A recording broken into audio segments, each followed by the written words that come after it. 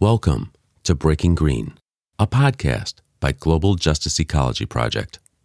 On Breaking Green, we will talk with activists and experts to examine the intertwined issues of social, ecological, and economic injustice. We will also explore some of the more outrageous proposals to address climate and environmental crises that are falsely being sold as green. I am your host, Steve Taylor. A bill recently signed by President Joe Biden, the Inflation Reduction Act, is being heralded by many environmental groups as a major victory in the fight against global warming. But the bill has provoked criticism that it funds harmful false solutions and that environmental justice organizations, communities that they represent, and their concerns were ignored as the $360 billion deal was made. In this episode of Breaking Green, we will talk with Anthony Carifa Rogers-Wright. Anthony publicly resigned from the board of Evergreen Action, a group whose stated mission is to build an all-out national mobilization to defeat the climate crisis. In his notice of resignation, Anthony noted Evergreen Action's failure to properly involve or communicate with environmental justice communities during critical phases of creating and passing the Inflation Reduction Act. He says that those left out of the process by the bigger, largely white-driven environmental groups are those that will be most directly impacted by the fossil fuel, false solutions, increased mining, and other extractive provisions contained in the bill. Anthony serves as the Director of Environmental Justice for the group New York Lawyers for the Public Interest. He also served as the Policy Coordinator and Green New Deal Policy Lead with the Climate Justice Alliance. Anthony also led the effort to make the former Colorado Health Insurance Cooperative the first health insurance provider in the state's history to remove transgender exclusions in 2012. He worked as a policy advisor for Senator Elizabeth Warren's presidential campaign in 2020, as well as Senator Bernie Sanders' presidential campaigns of 2016 and 2020. He also serves on the board of directors of Friends of the Earth, the Backbone Campaign, and the Center for Sustainable Economy.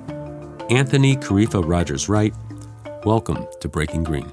Thank you so much for having me. It's really great to be with you. The Inflation Reduction Act, at the time of this recording, was signed yesterday by President Joe Biden.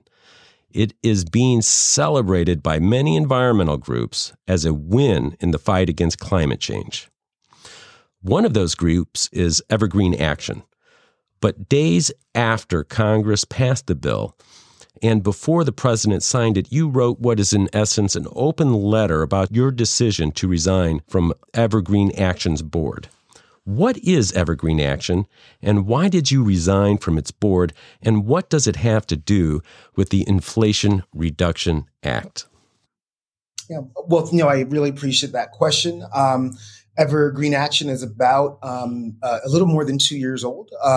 They were formed from the aftermath of the Governor Jay Inslee, but then candidate for President Jay Inslee, formed by many of his advisors who I would say are very smart people, dedicated people, and formed Evergreen Action to continue the development of climate policy and also ensuring that the Congress, the Senate, and the president were implementing environmental policies that would increase climate justice and get us on track with, the goals of the Paris COP21 agreement. That was back in 2015, and so that's basically why they were formed. It is what many refer to as a historically white-led organization. I do think that they did well to assemble a talented advisory board of directors, formerly including myself, but many others who I still love and cherish and respect. I think that unfortunately, as it pertained to the Inflation Reduction Act, it's not just, what's in the bill itself. It's the process that led to the bill. And I saw a continuation, I should say, of what many in the environmental justice movement and climate justice movement have been speaking about for years, since, way back in 1990, when Richard Moore, who of course now is one of the co-chairs of the President's White House Environmental Justice Advisory Committee, helped pen a letter to the so-called Group of 10, which included groups like EDF and NRDC, Sierra Club, and others, really pressing them and saying, hey, the way that you're operating, is actually in a very racist fashion. It's very paternalistic. It's very top down. You are really taking in all of the resources, like 2% of the groups are controlling 98% of the wealth. 98% of the groups are expected to control 2% of the wealth. And this is preventing us from being an actual movement. This is preventing us from getting the type of policies that we need to not just protect, parks and recreation for affluent white people, but the public health, literally, of Black, brown, indigenous, and poor white and Asian people as well. The way that the Inflation Reduction Act went down, and the way I believe Evergreen acted, along with one of their advisors, Dr. Stokes, was antithetical to the principles of environmental justice and antithetical to the 1996 Hamas Principles for Democratic Organizing. Despite lots of commitments from Evergreen and groups, I would argue it's not just Evergreen. A lot of groups, especially in the wake of the racial awakening or part-time or ephemeral racial reckoning, we'll call it, in the United States, following the lynchings of George Floyd and Breonna Taylor and Ahmaud Arbery and others. There are a lot of commitments that were made. There were a lot of public statements or a lot of proclamations that, quite frankly, were not exercised. They were not lived up to, based on the reactions of, as I said, very prematurely rhapsodic press statements that literally, would say, yeah, we know there are some bad things, but, and by saying but, you're actually promoting the sacrifice of communities that are already bearing the disproportionate brunt of the climate crisis they had little hand in creating. And these are communities in the Gulf south of Mexico, including the United Homa Nation,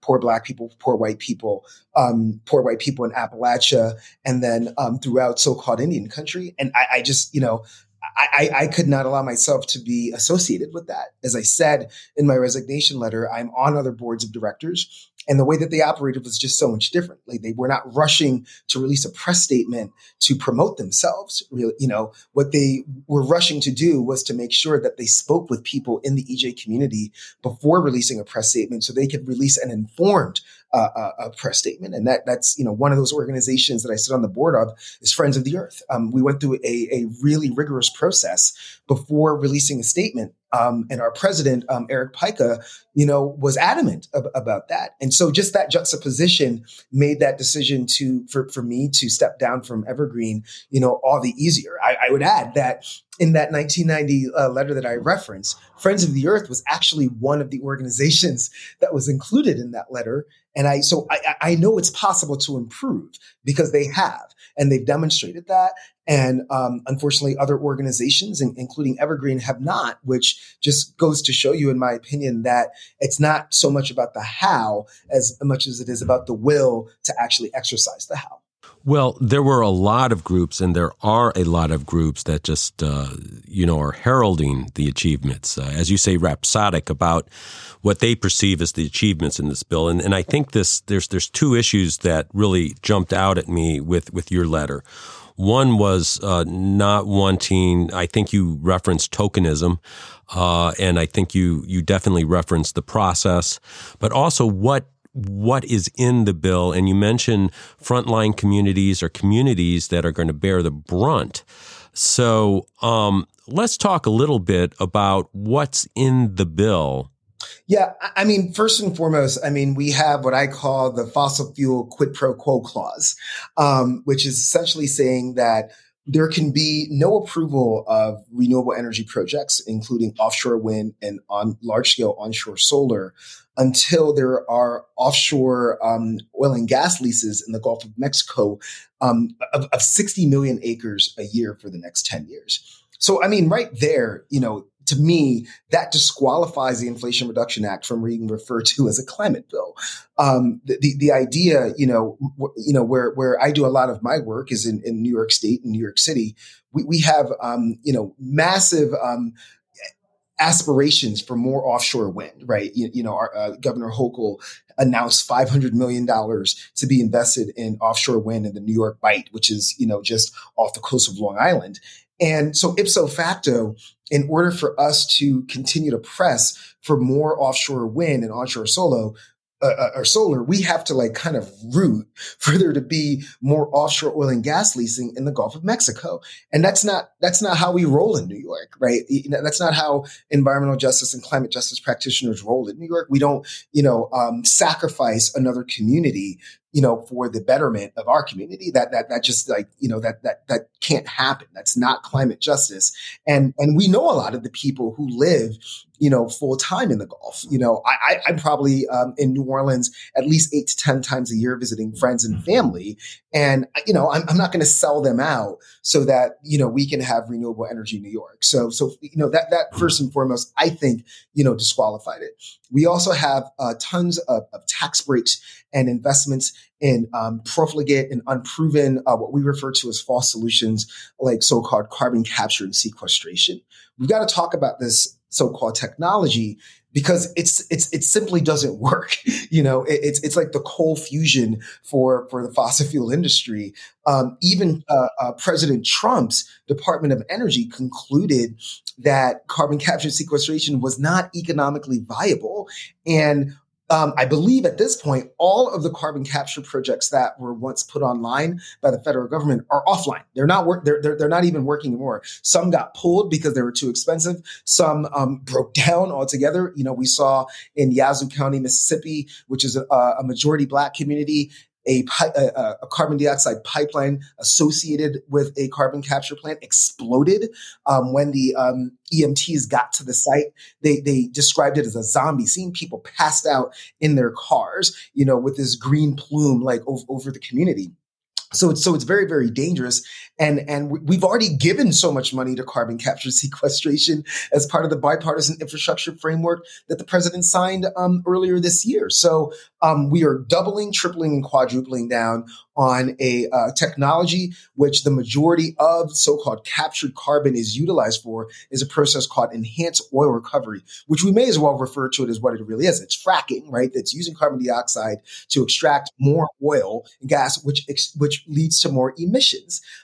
So that's another disqualifier, in my opinion, of referring to the Inflation Reduction Act as a piece of climate policy. It's I've said it before and I'll say it again. Referring to this bill as climate policy would be like referring to Joe Arpaio as a prison abolitionist, because he had outdoor jail cells. It's just unheard of to me.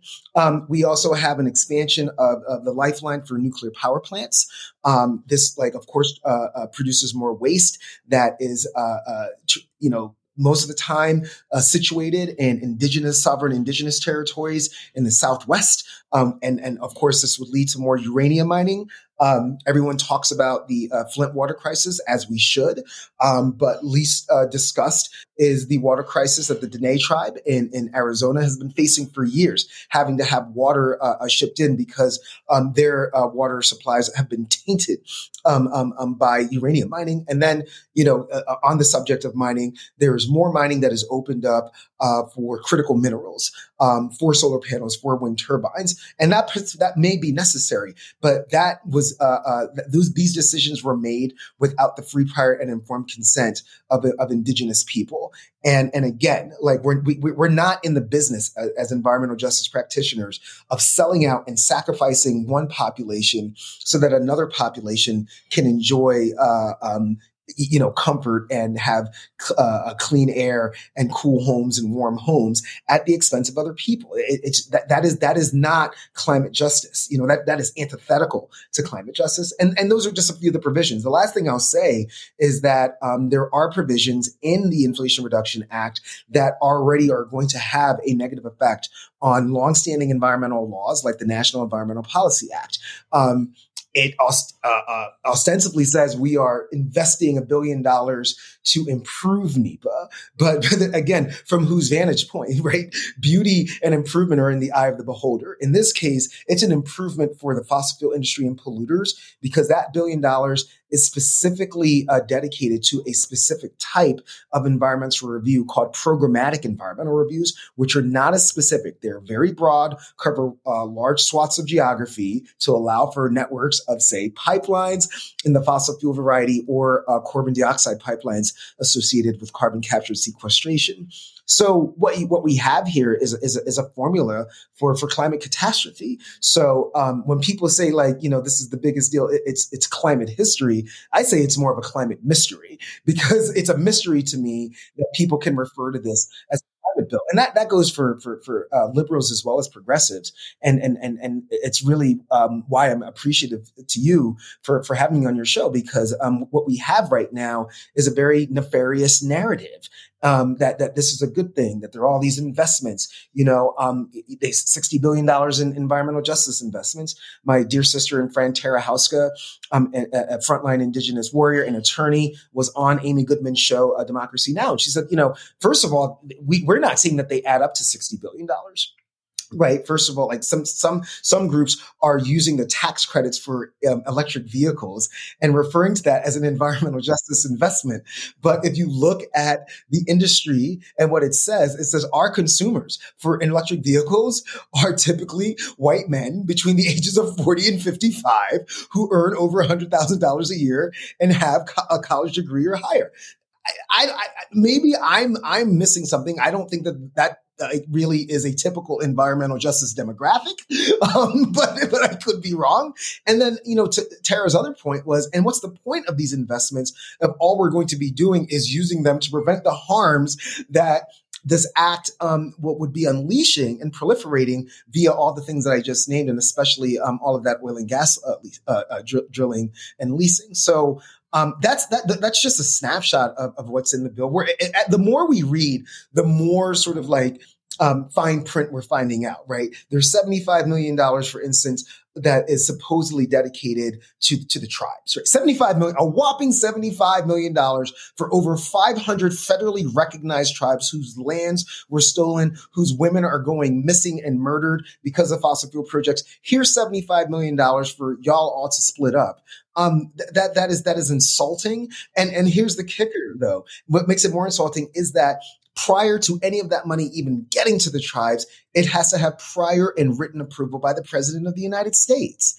And I whether the Democrat or Republican, I have not seen too many presidents rushing to ensure that we uphold the treaties that we've made with the original people of the so-called the present day United States. And let's say it's not a President Biden. Let's say it's a President Trump or a President DeSantis. They're not going to be signing this money over in an equitable way to federally recognized tribes. So. Again, we have nefarious narratives. We have narratives that I don't think are as voracious as they should be. And it's something that we really have to get a hold of because narratives can impact people just like fossil fuel pipelines can, in that, it's all rooted in a lack of truth, right? We know that these fossil fuel companies have been lying since the 1970s when they knew what their products were doing to the atmosphere. And we know that the narratives that they've been peddling have had impacts on frontline communities for years as well. This is your host, Steve Taylor, and we will be back right after this. Global Justice Ecology Project partners with small nonprofits when a group or organization whose non-for-profit work closely aligns with our mission by becoming a fiscal sponsor. This helps them minimize bureaucracy so they can focus on their crucial work for ecological and social justice, forest protection, and human rights. GJEP is proud to sponsor Save the Pine Barrens. Save the Pine Barrens advocates for accountability and transparency as a route to raise awareness and educate the community about what it takes to make change happen.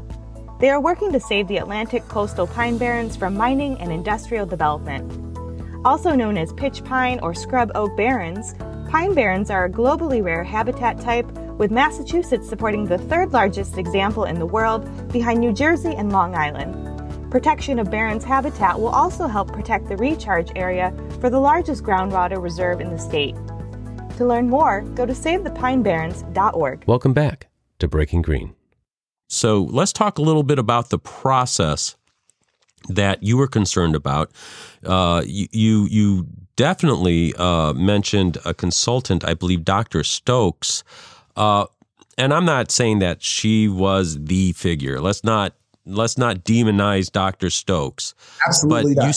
you seem to mention her and her work and how that seemed to be a disconnect between the mission, the stated mission of Evergreen Action, and what was actually happening, I guess, in the negotiations or in this process of coming up with a response to climate change, which is becoming ever and ever more critical. It's a crisis. You know, I'm sure you agree. Mm-hmm. We're in a crisis situation, in large part because the industry that's now allowed such access or has such access to the deals have been dissembling and distracting about this for decades. So what about the process did you find disturbing when it came to the aspects of environmental justice and representation of communities? Are those who would actually call out these false solutions?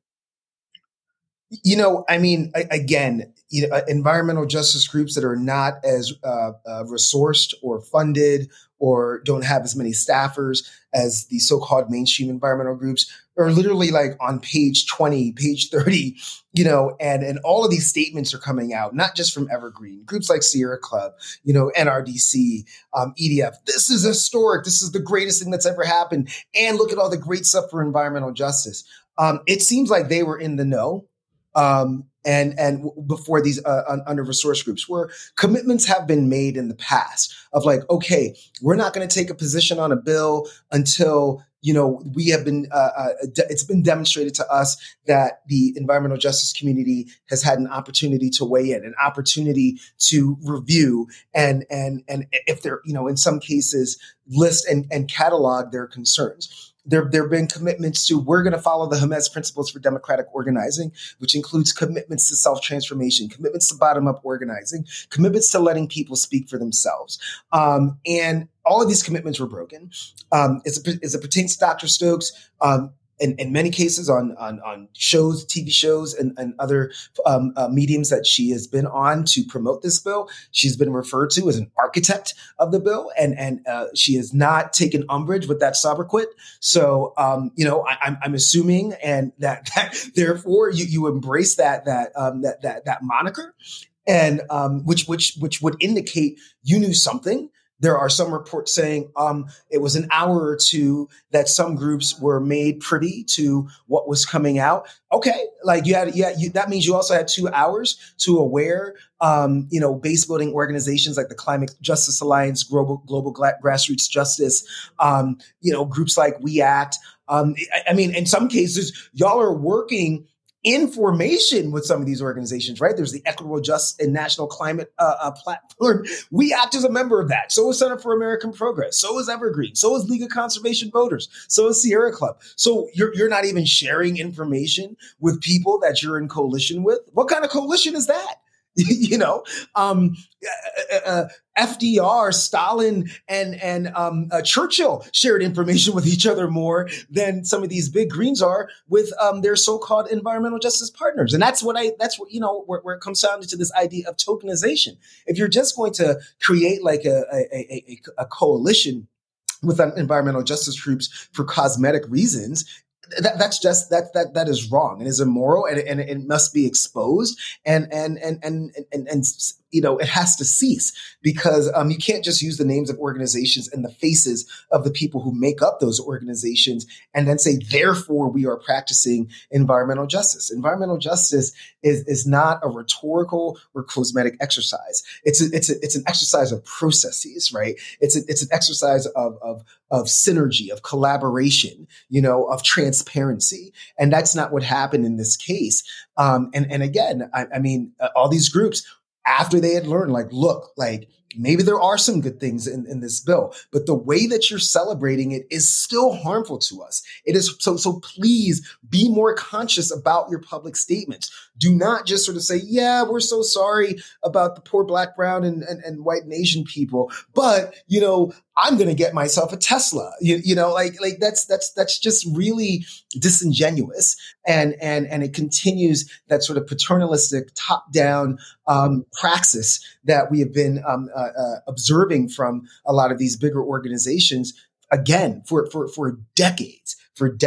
And when there still seems to be an inability to change how you operate, the apologies we're done hearing the apologies, right? They fall on empty ears now. At this point, they're not mistakes anymore. They have to be referred to as what they are, which is a function of willful ignorance. Well, you mentioned the Jemez principles for democratic organizing. First is inclusive. There needs to be inclusiveness. Second, emphasis on bottom-up organizing. Third mention is let people speak for themselves. 4, work together in solidarity and mutuality. 5, build just relationships among ourselves. We need to treat each other with justice and respect. 6, commitment to self-transformation. We must change. We must walk our talk. And yes, you mentioned in your letter, I if I remember correctly, the tendency for some organizations to appear committed to environmental justice, in part by putting bios and pictures that might seem diverse, or but it's really they're not walking the talk. Who else is speaking out about this? I mean, how widespread is this disappointment with the Inflation Reduction Act in the environmental justice community? Yeah, I mean, so I of course, in the spirit of Jemez, I will let people speak for themselves. But what I will do is I will, I would refer you to public-facing statements put out by the Indigenous Environmental Network, who put out a beautiful statement breaking down what all the problems with the Inflation Reduction Act are and why they are posed. Just a beautiful, beautiful statement written by the great Jordan Harmon. She's a brilliant policy analyst with IEN, as well as Tamara Gilbertson, two of the smartest people I've ever met, and who I love to work with for that reason.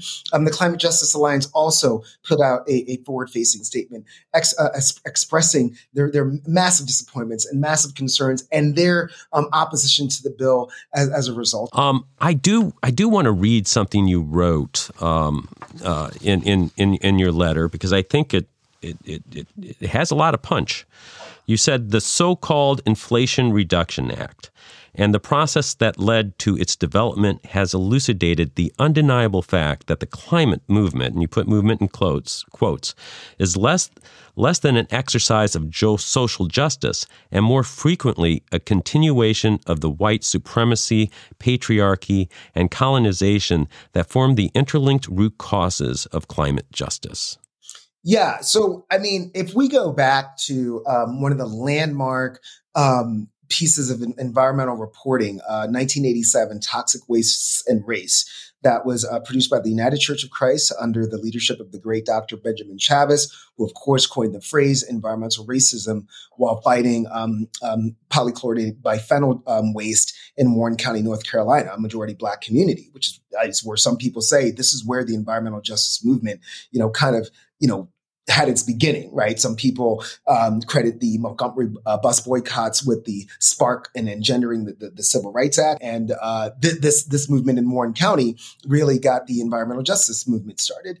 And in that report, they have a definition of racism that I always use. I mean, because I think it's as germane in 87 as it is now in 2022.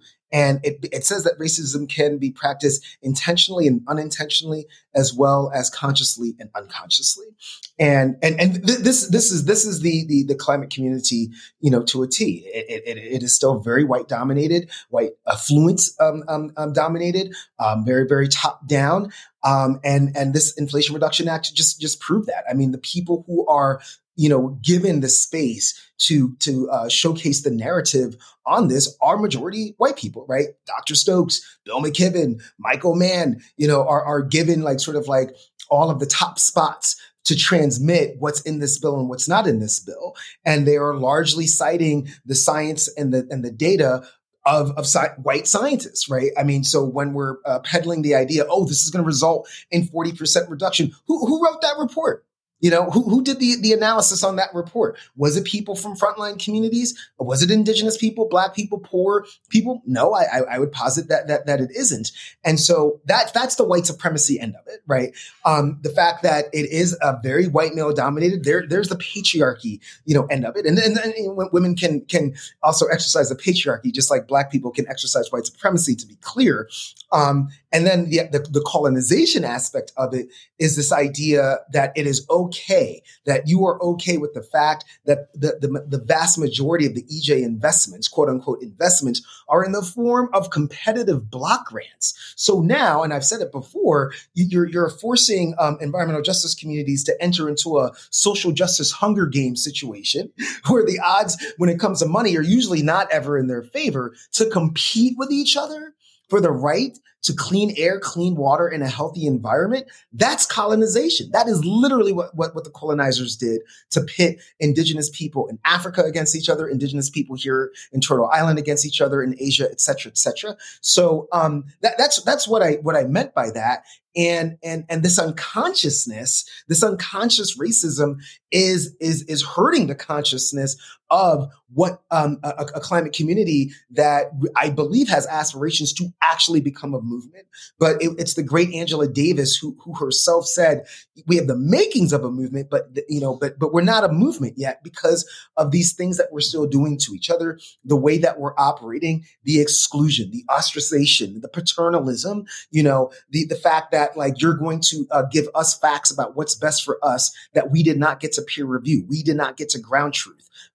That's literally what I meant by that. And I use those three terms specifically because the root causes of the climate crisis are white supremacy, patriarchy, and colonization. We've got to get to the root causes. It's not just about the pipelines and the emissions. It's about the systems of oppression that allow for those emissions to predominantly happen in frontline communities, for those pipelines to bifurcate sovereign indigenous territory, and who is bearing the brunt of the adverse impacts. Moving forward, is there hope that these concerns can ever be addressed, and therefore we could have a true climate movement?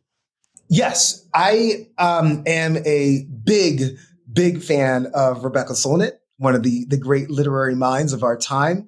Her writings on hope are more salient than ever. And more voracious than ever, right? Sister Solnit says, hope is not some lotto ticket, underneath your couch cushion. It's an axe, right? That you knock doors down with. So in that articulation of hope, I am very, very hopeful. We have no other choice. But that hope is somewhat contingent on the consciousness, the moral consciousness and the clear consciousness of certain groups that have more access to levers of power, at least legislatively, right, and politically, having the will to exercise, equitable and just national climate platform. I stated that before. I tried to bring it up on my computer, but if you just read some of the commitments that are made in that platform, those are your words, y'all. No one put a gun to your head. It wasn't a shotgun wedding of a marriage between environmental justice and mainstream environmental groups. You willingly signed this. You put your name on it, but then you're not following through. That is an omission of integrity.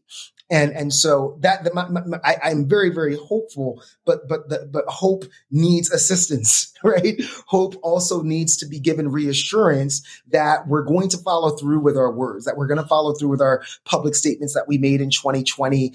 If we put Jemez principles on our website, that we're actually going to commit to not just regurgitating Jemez, but we're to exercising Jemez. These principles were not developed. People gave their lives, their time, their energy to put these things together, not to see them tokenized and like I said, dangled around as ornaments, right? They are to be the Hermes Principles is a living document, to enhance a living organizing process that increases inclusivity. And when we have increased inclusivity, better things happen, right? One of my teachers, the great Mickey Kashtan, says that trust is developed when people do successful things together, right? So let us do successful things together. That will increase our hope. And when our hope is increased, our resolve is increased. When our resolve is increased, our powers increase. And then, we can go do what we really have to do, which is not this Inflation Reduction Act. This is not a compromise bill. It's a capitulation. And as our good friend Brett Hartles from the Center for Biological Diversity said, and Bernie Sanders quoted him on the Senate floor, it's a suicide pact. And we have to do much, much better. So I am very, very hopeful. But I don't want to say but, and that hope does come with some conditions that I hope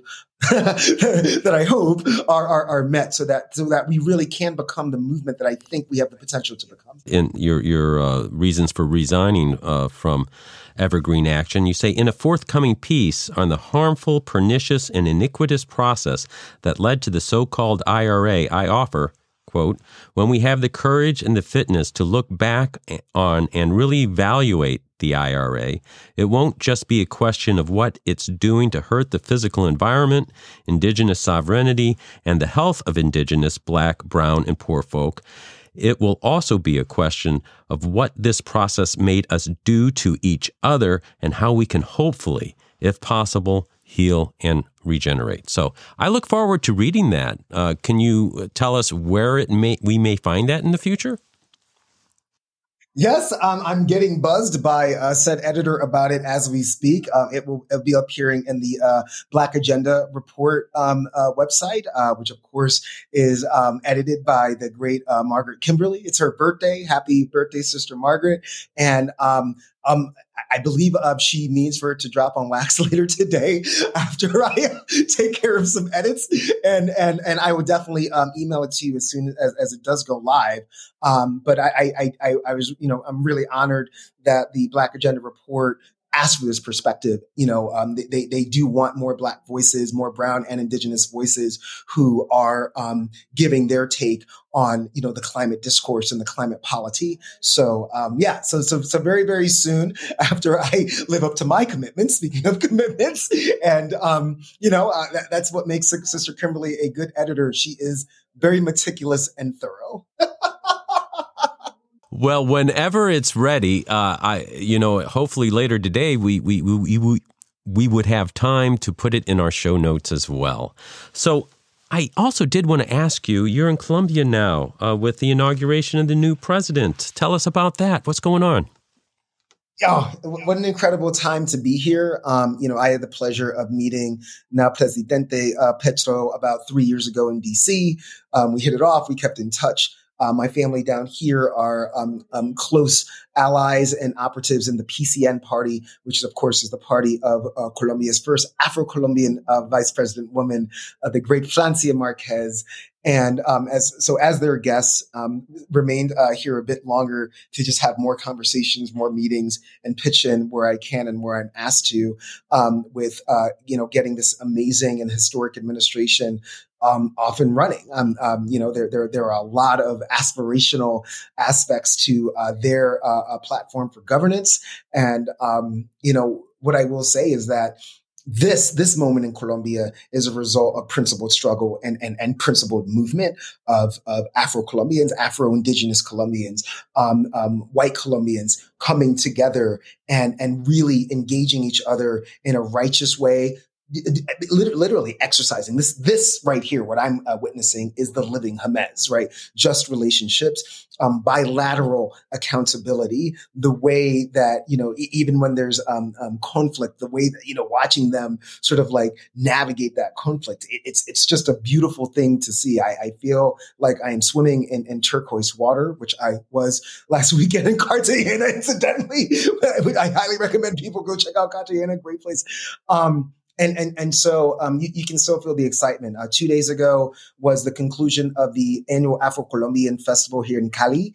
And Vice Presidenta Marquez showed up. She danced with us.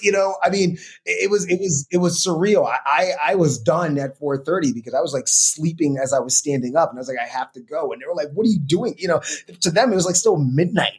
The vice president had left at like 3:30. I mean, and I have friends who were like, where did you go? I was like, to bed. And they were like, oh, we didn't leave until 11:30, the next day. So there's just so much jubilation. And you had mentioned earlier, hope. You can see it in the eyes, especially of young Afro-Colombian women and young Afro-Colombian girls. They see Francia, they see themselves, right? I was a guest in her home, like literally hours after she was sworn in. And you could just see her face of like, what the hell am I going to do with all of this space? I grew up in a 2-room shack. Like, what is this? And remaining so humble and so available to the people in a way I've never seen in a lawmaker in my life. So, and of course, both Presidente Petro and Marquez are ardent climate justice activists and practitioners. Petro has pretty much vowed to end oil and gas drilling here in Colombia, and really making sure that there's a lot more indigenous input when we're talking about minerals that are necessary for things like solar panels, that they are included, that they are a part of the process as well. So, and even in his inaugural speech, it was long. Anyone who knows President Petro knows that he can be long-winded. But it was about an hour-long inaugural speech, and about 15 to 20 minutes was dedicated to the climate crisis. And that to me, showed me something. He had dignitaries and presidents from other South American nations on the stage next to him, and looked at them when he was talking about climate change. He was like, are you going to be my partner in this? Like we have to be partners in this. Bolsonaro wasn't there, but that's a whole other story.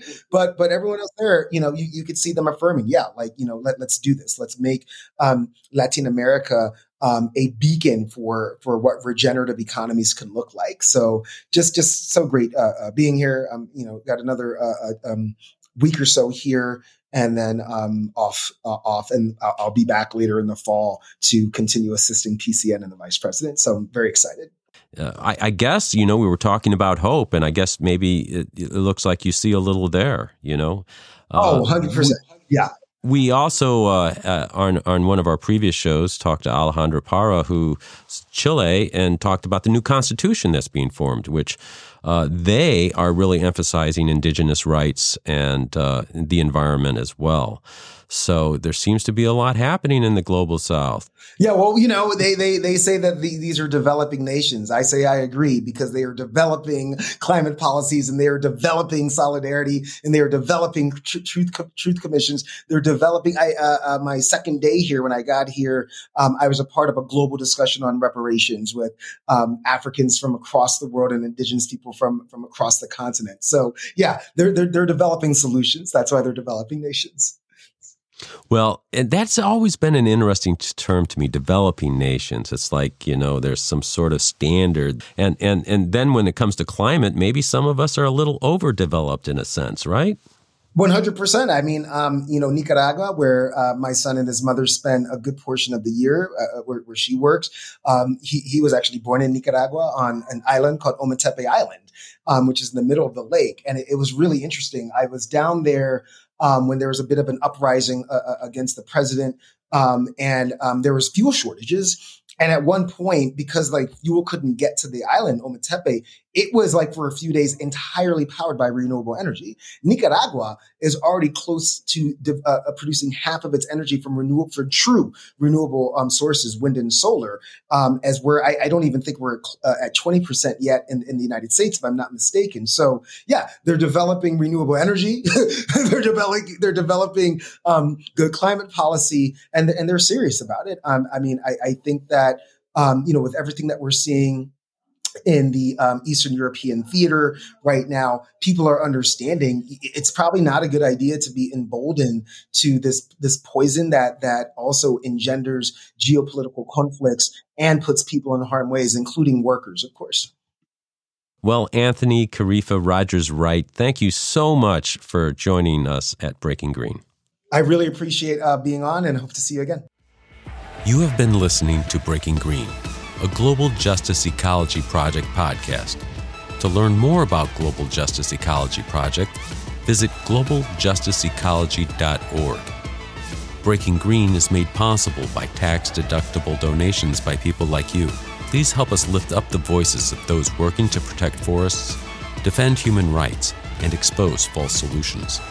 Simply text GIVE, G-I-V-E, to 1-716-257-4187. That's 1-716-257-4187.